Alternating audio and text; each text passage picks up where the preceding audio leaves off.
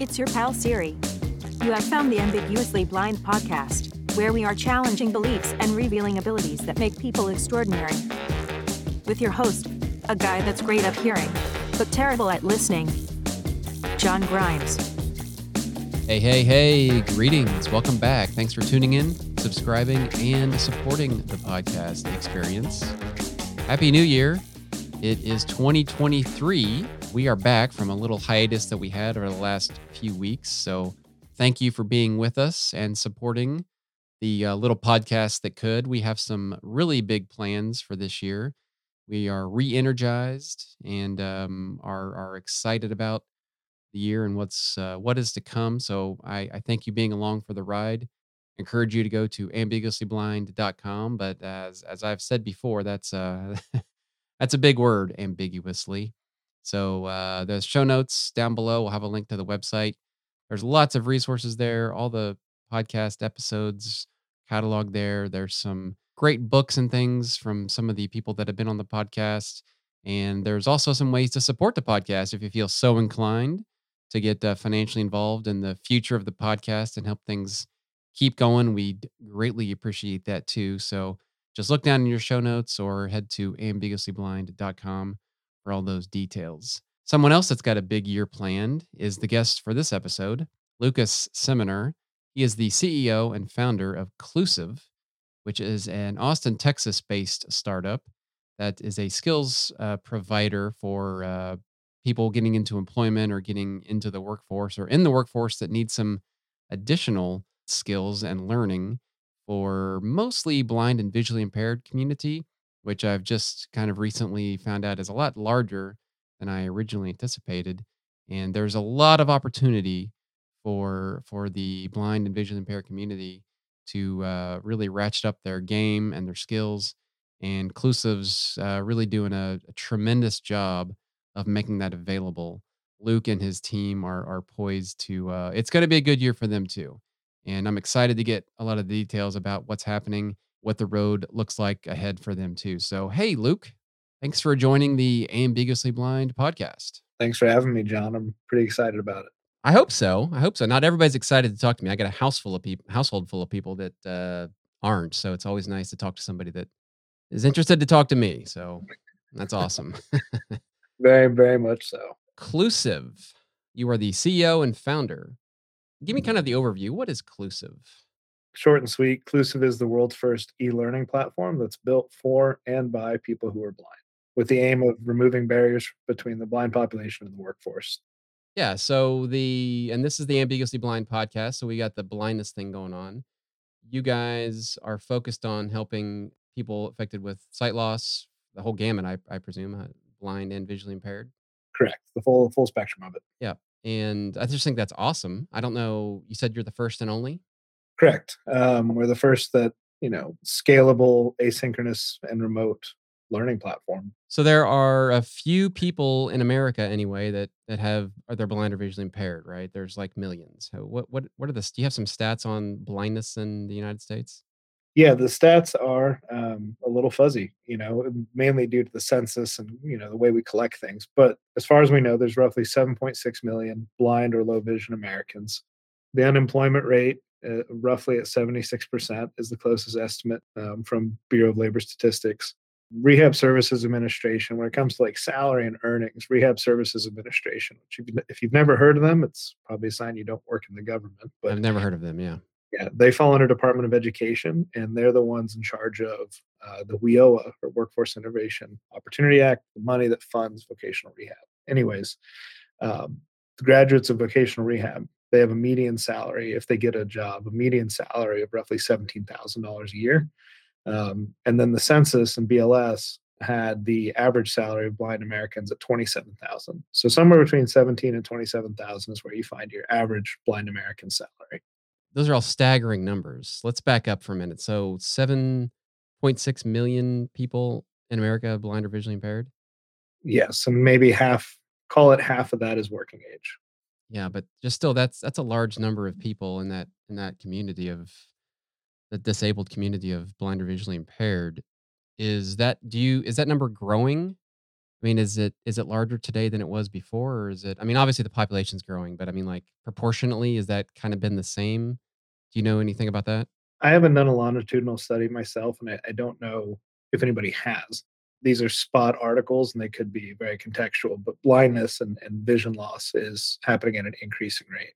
Yeah, I get that feeling. I just don't know if that's actually true or not. So you think it is? Yes, and especially in the older ages, right? Even outside of things like retinitis pigmentosa or meningitis or you name it, just as a factor of what we're doing to our eyes 24/7 these days, Oh yeah, I think that the next generations, they're probably gonna have a significant increase in that yeah, like all the screen time and the blue lights and all the yeah, strain, you know? yeah, That or we're strain. gonna have, like, steroid eyes and just really, really strong muscles. I don't know. One Yeah, of these that's interesting. I never thought about it like that either. Huh.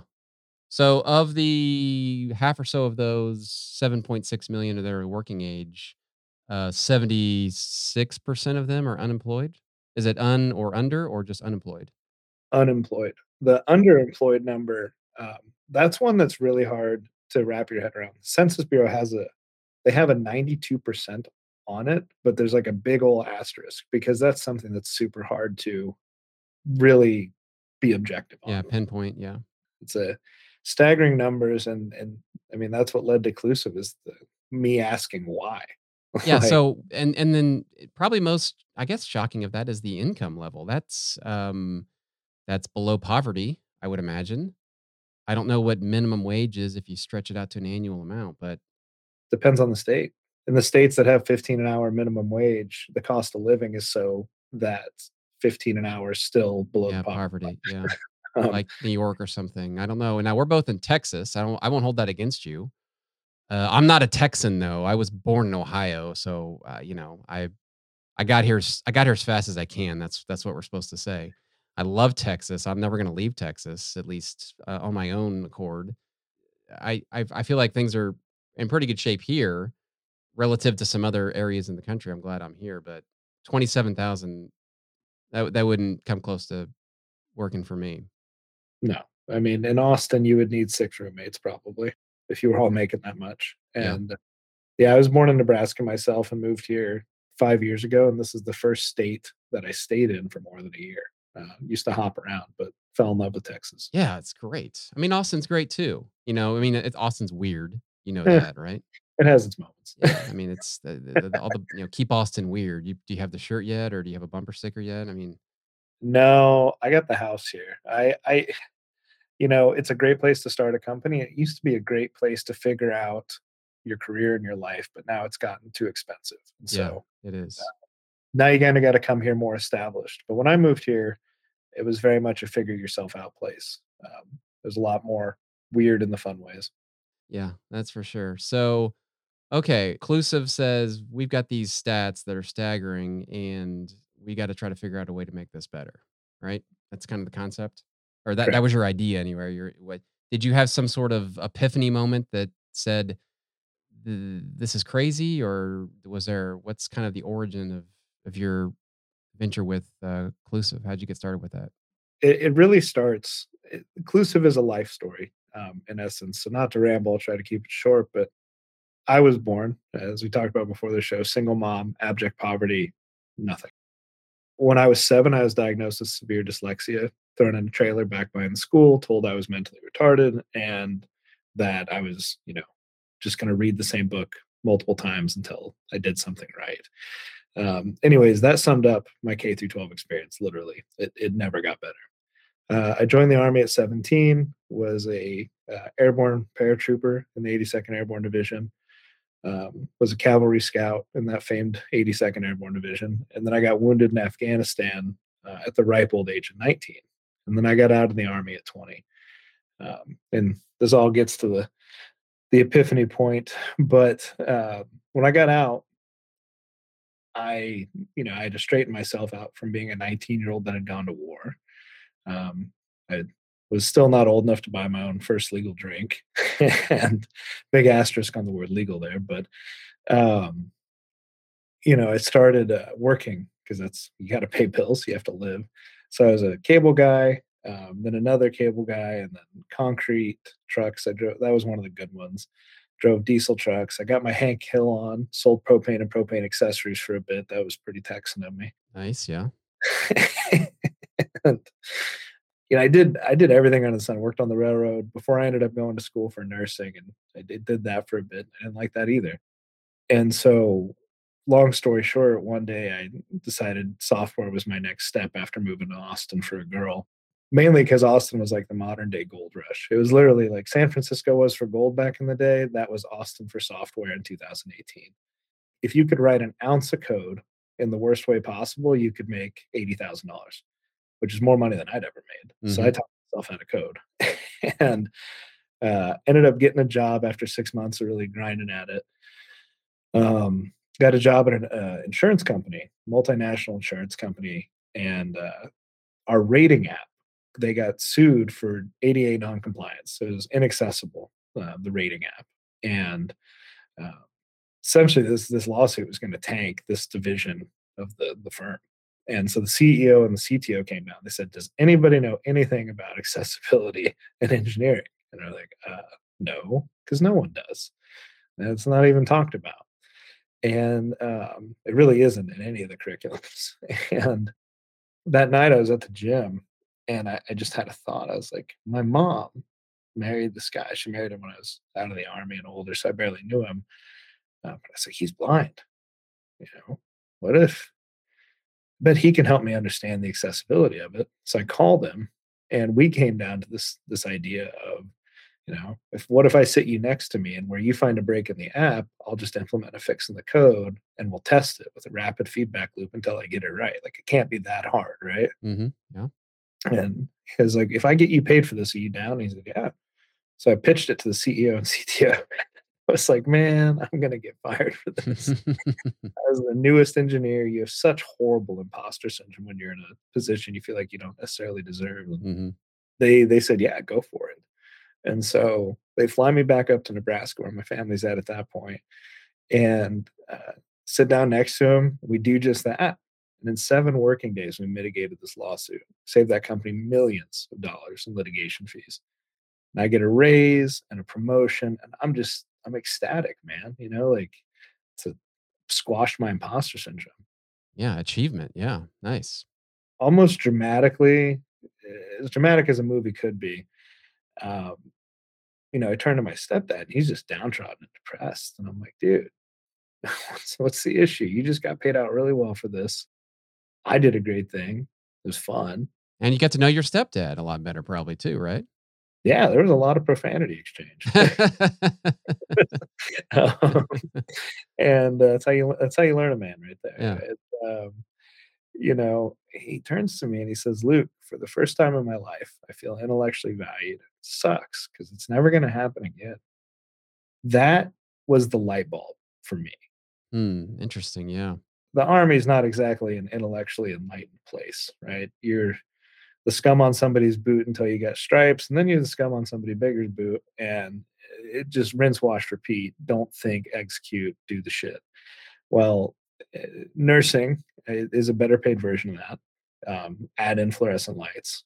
Every blue collar job I ever worked I was, "Luke, you're valuable for your shoulders. Shut up." Like, okay, cool. Um, it wasn't until I was an engineer that I got to understand that there's a type of labor in this country where you're valued for your brain and your thought, not just physical strength. Hmm. And it all just popped into me. Like, that's why I love this job. Oh my God, how horrible. There's a segment of Americans that don't have that opportunity for no reason other than a lack of X, right? Now, I didn't know what the X was at that point, but the problem would bug me so much that I'd spend the next year of my life thinking about what the X was and figuring it out. And what I deduced after much research was the X was training. And probably education and just information. Yeah. Probably just like, because there's a lot of times where, as a guy who lost sight when I was 19, I was almost 20 when it happened.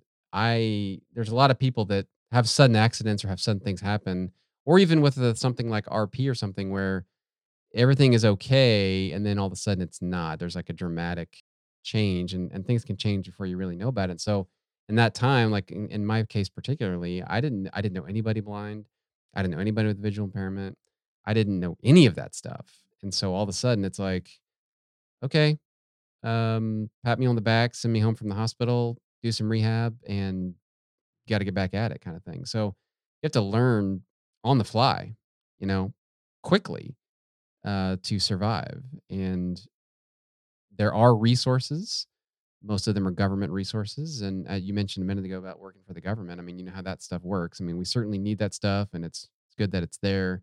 But the private sector can do that stuff a little bit faster, and be a little bit more up on the technology is key here too, because with the speed of technology, what I was getting before, it was a couple years behind where the current technology was, kind of thing. So Yeah. that's why we need government stuff for sure to kind of get us by. But if you want to excel or you want to do something better than average, you've got to find it on your own.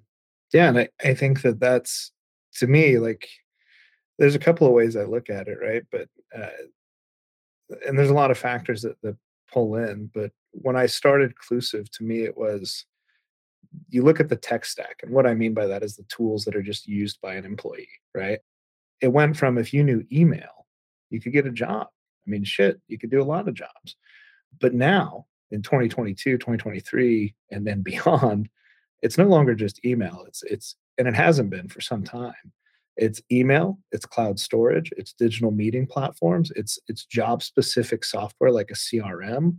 And if you are not competent and confident in the use of those things, eh, long before we even talk about the soft skills side of things, which a lot of in vocational rehab is needed, you're doomed from the get go, right? Like, you're never going to get to exercise the potential of who you could be as a human, because you're never going to be able to get a job that gives you those resources.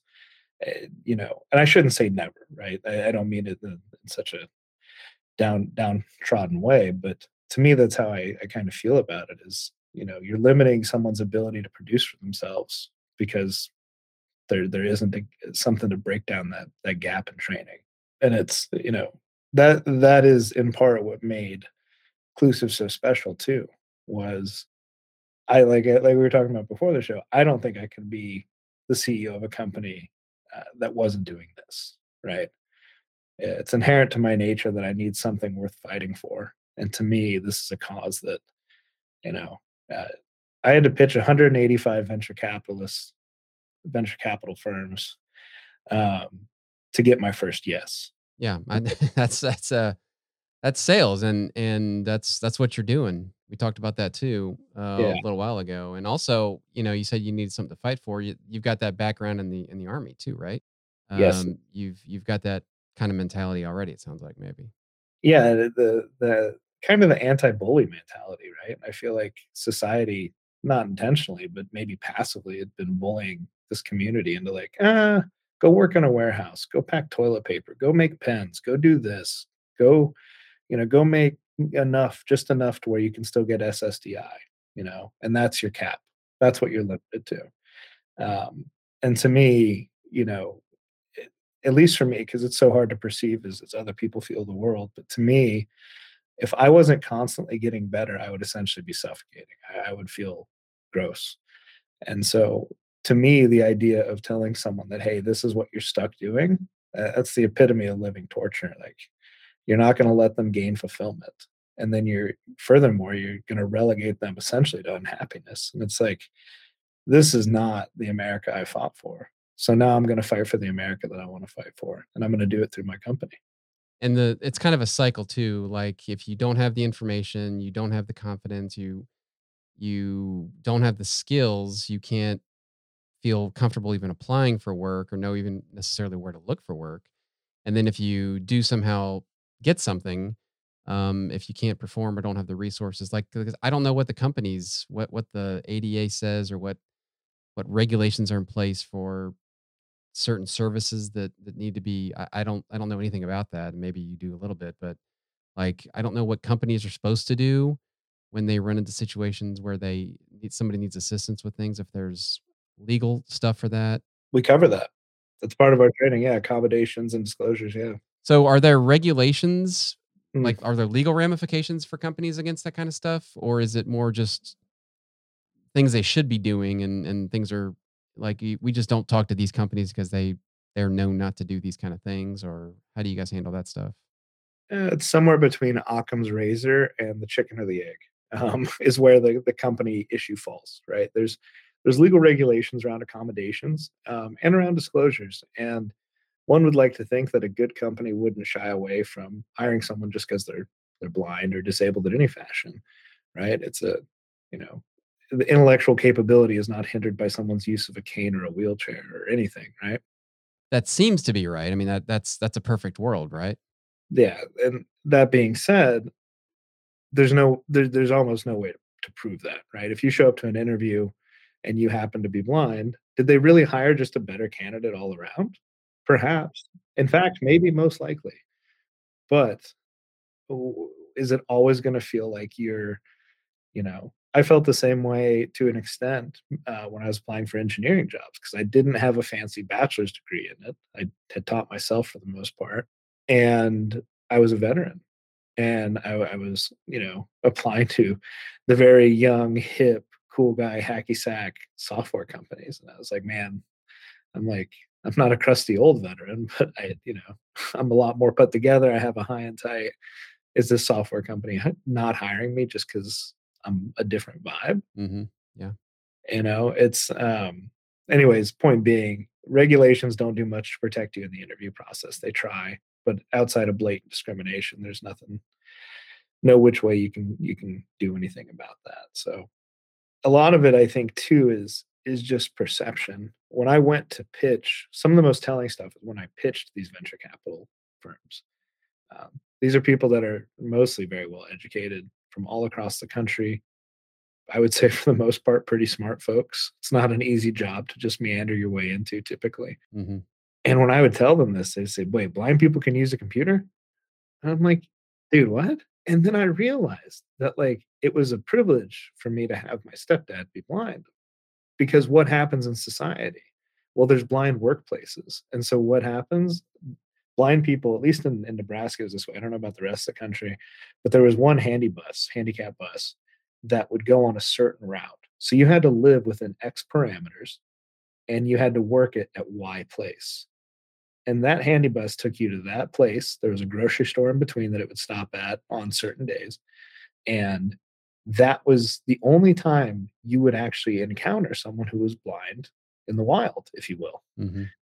And it's like, oh, most of society doesn't understand that this is a sizable population, much less, And that these are ridiculous conditions, yeah. yeah, that they can use it and that they can use a computer. like, to me, my jaw was dropped and I was almost just like third party offended, if you will. At first, I was like, what the hell is wrong with you, dude? And then I realized society just genuinely doesn't know. And so, since they never see blind people in the workplace, society probably assumes it's a capabilities issue. And so, there's even more to overcome. And that's why me, Inclusive, we're adamantly vocal about it. I'm so proud. So, cool fact: Inclusive is one of the few companies to raise a seed round. We raised just over $2.5 million just a few months back, 4 or 5 months ago, during a recession. One of the few companies to pull that off. Here's the cool part: at that point, over 70% of my company was blind and low vision individuals. If I can do it at a startup, the Fortune 500 could do it. Yeah, pretty easily, I imagine, right? Yeah, the chaos of a startup is a lot harder to cross pollinate and cross communicate. So, but that's where it comes into having a truly diverse team is a superpower. Yeah, and just we've talked about a few buzzwords that go around: diverse, inclusion, which is in the name. I assume that's where that name comes from. Inclusive. So, if you want to know the funny brand story, I'll tell you. I do want to know the funny brand story. Let's have it. So when I first started, not this, but a different version of this, I called it Raven's Eye, mainly because my ancestors are Norwegian, and In Norwegian mythos, the Odin had like Hugin and Munin. I'm mispronouncing the names, but the two ravens. Essentially, they'd fly around the world, tell them everything that was going on, right? And Yeah. that's what I wanted to be for the blind population. It's like, how do we condense this to one place? Well, change the business model and change the corporation, completely new entity, everything. And I was talking to the few people, like a volunteer team at that point, because I had no money. I was living off ramen myself, and I I told them, I said, look, every company in this space, their website looks like a handicap sign. It's blue and white, and that's just the mental signal that that sends to me. We need to make this sexy. We need to bring sexy back, you know? And we need to bring it to this space because we're going to be the first for-profit company to do it. And so we had a Victoria's Secret pink website and, and the name Clusive because we thought it was catchy. And to this day, I love the name Clusive because we are inclusive and we're making a more inclusive world. But yeah, these buzzwords, I think the rest of society's kind of gone off on a wild hair with them. Do you find in your dealings with companies that you guys work with or for or whatever, however you do that, do does somebody come to you and say, "Man, we've got this inclusion thing, and I've got to hire so many percentage of this or something"? Does that really happen? I wish. Or yeah, it's spoken of, and it's to use another term, I think oftentimes without getting this is not a political show. What's I'm not trying to get in the political weeds or anything here, but you hear people, the term virtue signaling with these kind of things, and I think that's pretty harmful if that's what's going on when people use these. Because I think also even when you talk about diversity, I don't know. Everybody has, I think, their own idea of diversity, and everybody whoever whoever that person is coming from their own experience of what they think diversity should be. And if you just look at the word diversity, it means a wide array or a wide spectrum or many different, as opposed to everybody should be blind here or everybody should be a certain ethnicity or they shouldn't be this or they sexual orientation and genders and all these things. I think diversity really includes a lot of stuff, but I don't think people always in actuality No. preach or practice that. I think everybody's got their own colored glasses on or what they think diversity should look like, and that's what they think their truth is about diversity. Yeah, I think it's a mess. I think a bunch of grifters took over that space in light of unfortunate socioeconomic and political conditions that occurred in the past few years, and it's just hard, because the damage that that does to people who actually need initiatives, communities that actually need initiatives to get into these jobs, to kind of set the tone, to be the record breakers, if you will. To me, I look at it as regardless of your skin color, if you hire 5 people that went to a tier 1 college, regardless of their skin color, you have zero diversity. Because what was their socioeconomic upbringing? What was their conditioning in college? Because what's the purpose when we say diversity makes a stronger team? What's the purpose of it? It's that you have a completely asymmetrical life experience to me, and the person next to you completely asymmetrical to the both of us. And that is where you harness superpower from diversity. It's not a skin color alone, it's not a sex alone, it's not a pronoun alone, it's nothing alone. It's, you know, if you're going to focus on that, focus on the composite. For me personally, like my hiring principles, I hire the best person for the job, right? And if it happens to check X boxes, that's wonderful, like great, but that's not why I'm going to hire or not hire someone. That might get me in trouble. I don't know, but the the most crazy thing I can say is that when I've talked to any publicly listed company outside of a few, there's a few that are really cool. Shout out JP Morgan Chase. They're a bunch of badasses.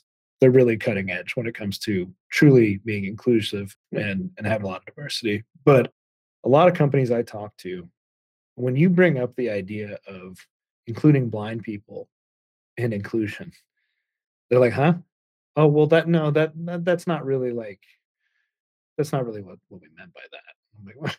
What do you? What do you?" Yeah. Well, then let's create a new word and let's get these people hired, you know?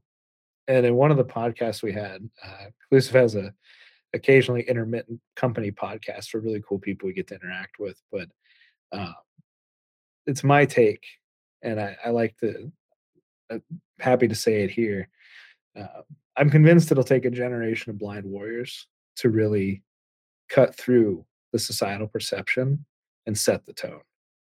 You know, during the civil rights movement, it took a generation of African American warriors to drink at the Whitewater Fountain, to not shop at that store, to sit on that bus, to do whatever the movement happened to need that day, Hmm. and go beyond just the beginning of civil rights and go into uh, professional workforce. It took a generation of black lawyers, right, to pass the bar, represent people in court, prove competence, and not just prove competence, but they had to truly kick ass because if they messed up even once, oh boy. And I think with the blind community, it's going to take the same thing. It's going to take a generation in mass to do that. Do you think it's moving now? Is that I do. generation alive now? And this is not even trying to be uh, pitching inclusive.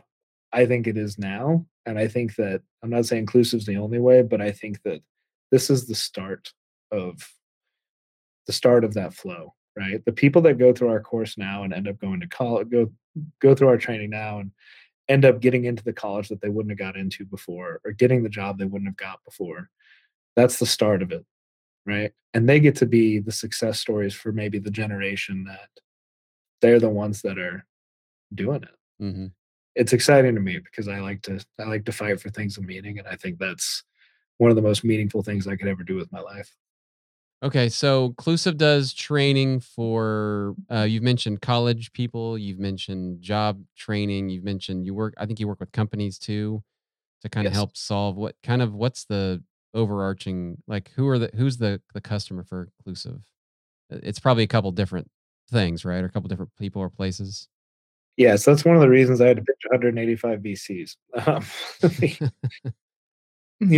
If I came to you and I said, "All right, John, I want you to build a product for a demographic that has been socioeconomically relegated to menial labor for menial wages throughout history. They have not all that much purchasing power as a whole, as a composite. What you're going to do is going to cost millions of dollars, and I want you to do it in a matter of 1 year." No, thank you. No, thank you. that was that was the game. Yeah, And so I had to figure out, how do I get this product to the blind community without charging the blind community, right? right. If my customer base who needs this the most is relying upon SSDI, I can't charge them right now. Right. How do I do? That's not going to work. So what we realized is, the vocational rehab agencies across the country, every state has one. Um, that's who we sell to. And so my main buyer is the state vocational rehab agencies. That way, when someone wants to take my course, they don't pay anything out of pocket. Um, at some point in the future, we'll probably have like a subscription iPhone app of sorts, to help with employment tasks, assistive technology, you name it. But Hmm. that's in the future. Right now, our main customers are voc rehab agencies. So selling to the government, which is something most VCs don't like. During the recession, it's turned out to be really cool because we're the only company with a customer that's pockets just got deeper. Our main user, of course, is the blind individual or low vision individual that's between the ages of 16 and 60. Um, and that's, the limiting factor is that you have to be in vocational rehab to get a hold of our training right now, at least the full training. It's we just started the year. It's 2023 now, at least at the time of this recording anyway. So everybody's fired up about the new year and all the new goals and objectives. So if you're in a vocational rehabilitation, if you're in Texas or California or whatever state you're in and you need assistance or you have people you want to place, or if you're one of those people, the blind or vision impaired people that need assistance, what would you tell them? Where do we do? How do we get to Clusive? What's the program and how do we do it? Yeah, so we'll pretty much do most everything for you. If you go to clusiv.io, that's clusiv.io, clusive.io. Um, and fill out any of the forms on there, right? We'll walk you through your customer experience, tell you the differences of Clusive and a bit about what we do. But you fill out any of the forms on there and submit them. We'll get back to you within a very short time. And if you're currently in vocational rehab, on the students page, there's a navigation bar. You just fill out the form on the students page with your vocational rehab counselor's name. We'll even send them an email with the justification as to why you want to take that course. Um, One of our account managers will meet with you as well and go from there. But it's pretty minimal lift on anybody's part to get a hold of it. And what is as the CEO and the founder, you're watching this thing, you're putting all your blood, sweat, and tears into it. Have there been any moments or any things that have happened where you've gotten some feedback from some of the end users or some of the people that have been touched by this? I mean, you've already increased your relationship with your stepfather. You're picking up traction, you're getting momentum, and good things are happening. Yeah, and I mean, I also like it's marketing for Clusive, but it's also just marketing for anybody that is looking for that push. It's the new year, like you said, and that push to chase your dreams. I gave up the highest paying job I had to be poor for 2 years and build a company, and it takes one email to make it all worth it. And that one email came a few months back, 4 or 5 months back. One of our first graduates from the state of Texas sent me an email, and she said, just ranting and raving about how much she loved the course. And she said, "I've been using JAWS for 26 years. Through your course, I finally learned how to use this in a way that can help me get a job, and navigate the things that I need to hold that job and not get fired again." She said something along the lines, "It's most effective training." And but this sentence at the end, like it's like scarred on my heart in the prettiest of ways. She said, "I am undoubtedly more capable of getting a job now. Thank you for all your hard work." I could cry talking about it, but it's a like every just shit moment, all all was worth it Yeah. with interest right then. Um, and we've got since then we've gotten a lot of reviews. We've gotten 4 people placed into jobs where they've more than doubled the money they were making prior. Um, we've given people, even if they're not directly hopping into a job, they've got more agency back now. Man, I know how to correspond with my family now. I can send people Zoom invites. We had a grandma in Florida who she she had she had RP. Her vision had gone completely down, and she could no longer rely on magnification. Um, but this was during COVID, during the thick of it, and through us, she learned how to use Zoom so that her grandkids could still see her, even though she couldn't see them. And it's those stories, those moments where it's like, that's I couldn't be more proud. And now we've got a team that's just, man, blessed, blessed and grateful, and hungry. We're going to grow even more in 23. Yeah, I think you're right, Luke. 2023 is going to be I would say, tremendous year. I've got some pretty big plans personally for myself for the little podcast that could. We just keep on moving and grooving, and we try to.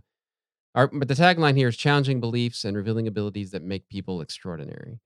Wow. And I do really feel like there are a ton of extraordinary stories out there, and that a ton of extraordinary people have written and really want to tell. I usually find that if somebody has a tremendous story like that, they usually want to tell it, but sometimes you have to ask them, Yeah. and they wouldn't necessarily tell it otherwise. So we're on the search for those types of stories, those types of people. I feel like Clusive fits into the ethos for the whole kind of idea and the concept. So, because that's exactly what you guys are doing, and you are certainly challenging beliefs and breaking down barriers, demystifying blindness. You could use all kinds of different words to describe what you're doing, but I'm a fan and I'm appreciative, and it sounds like, I could probably learn some from you guys too. You said like 16 to 60 was the demographic for the people that use the service. Is that right? Yeah. I mean, really anybody, but vocational rehab tends to have those limits. But no, I got to ask you too, though. I got to break the podcast second wall here. What Okay. Oh my gosh. Here we go. Well, it's like it's happening. We are off script now. Oh my gosh. It's happening. What inspired your tagline? So and for reference, the tagline for Clusive is to reduce the net amount of suffering in the world. That's our mission statement. It's not publicly stated, but it's internal. What inspired yours? I didn't see that coming. No pun intended. Yeah, we've been pretty punny here tonight. I don't know if any of those have made it on the podcast, the live recording here, but if it didn't, you sure did miss out on it. Maybe you can catch up with Luke or I somewhere else and we can tell you about it. Where did it come from? I it's something challenging beliefs and revealing abilities that make people extraordinary is what it is. And I think that it's kind of like, I mean, you've said it. We've talked about it already. Like you say blind people can use computers. Like, what are you talking about? So that would be a belief that we're challenging. Like people Yeah, didn't realize that. And it doesn't necessarily have to be about blindness. It could be about really any kind of challenge in life. It could be anything, but it's mostly an extension of me because it's my podcast. And so it's my experiences and the bacterial meningitis and the things that happen with me. And there are a lot of things that have happened to me that have been miraculous, and I don't really have a good explanation for some of them. And I feel a higher power was involved in those things, and I think that that stuff does exist. And I think there are some things we can explain. yeah. There are things we can, and I've words like demystifying and challenging and kind of trying to shake the status quo, I guess, just because I think the status quo is not a good place to be. And I think, as I said a minute ago, there are a ton of extraordinary people and they have extraordinary stories. And I'm on the lookout for them. We're approaching 80 episodes, and about 70 of them or 65 of them have been with different people. There's been some repeat, and that's some I've done my own. But like, I've met at least 60 people that I didn't know before that just met out of the blue that have a pretty extraordinary story, and I'm not even I haven't even scratched the surface yet. I think that's incredible and admirable, and it's like it's one of those things where like the medicine's in the action, right? You in starting this podcast, you opened yourself up. You took a risk. No one, you're like, oh, maybe no one listens, maybe someone does. And you've grown this thing, and now you've got to meet 60 people that are, I don't know if I'm 61 or if I'm 60 on the dot, but um, hopefully all of them are cool. Hopefully I'm cool, but you know, no less you get to interact with 60 people you never would have before in a targeted way. Yeah, and I've said that too. It's like if I just if we just bumped into each other because that's what would happen. I'd bump into you on the street because I didn't see you coming, and we might exchange for like 30 seconds. Oh, sorry, and you just get coffee all over yourself because you were carrying it and spilled it. I'm really sorry, and I have this visual impairment. It's hard to see. I'm ambiguously blind. It's hard to explain, and then everybody goes on their way. So another part of the answer to your question was I wanted to be able to explain myself because there are people that I know that know me that don't know that I have a visual impairment or Wow. don't know that some other things about me that I share on my podcast. And it's just because sometimes you just don't have an opportunity to explain things. So it's just a way for me to express myself, expose myself, and open myself up, kind of be vulnerable and be able to say things out loud into the ethos, into the world that I wouldn't necessarily have the opportunity to say on a, one-to-one individual basis. So it's cathartic for me too. It was about 2.5 years ago. I thought, I just want to start talking about this stuff. I think we need to start talking about it. So that's kind of a little bit more of an answer to the question too. So yeah, that's it. I love it, man. I think that having the conversation is such an important thing because you don't know who encounters this. And hopefully, Yeah. as we talked about earlier, it takes one yes, right? It takes one set of the right ears to encounter this, and that changes a perception, that sets a thing in motion. That, yeah, who knows? Yep. So And I've gotten some great feedback from the podcast, and there's people that listen amazingly. And people have been touched by some things that have happened, some stories we've shared and some things. And it's obviously just incredible. That's great.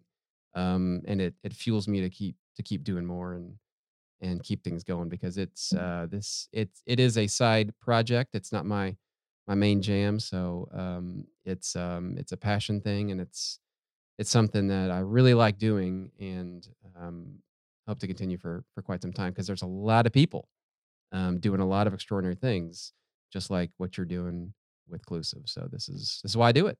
No, and I appreciate you having me on. It's what we're doing is revolutionary in a sense, and it takes a lot of people knowing about us and a lot of people requesting us and um, awareness to start changing the game and setting a lot of things in motion, as I said before. So thank you for having me.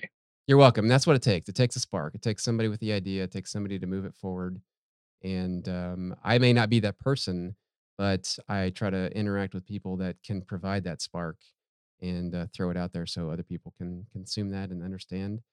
And hopefully go to clusive.io, which, by the way, we'll link in the show notes down below where you guys can find you. So, Luke, it's been awesome, man. Hopefully we can do this again. Yeah, most definitely, John. I appreciate it so much. And thank you to all the listeners as well. Thanks for spending time with the Ambiguously Blind podcast. Please rate and write a review wherever you subscribe, and connect and share with us at ambiguouslyblind.com.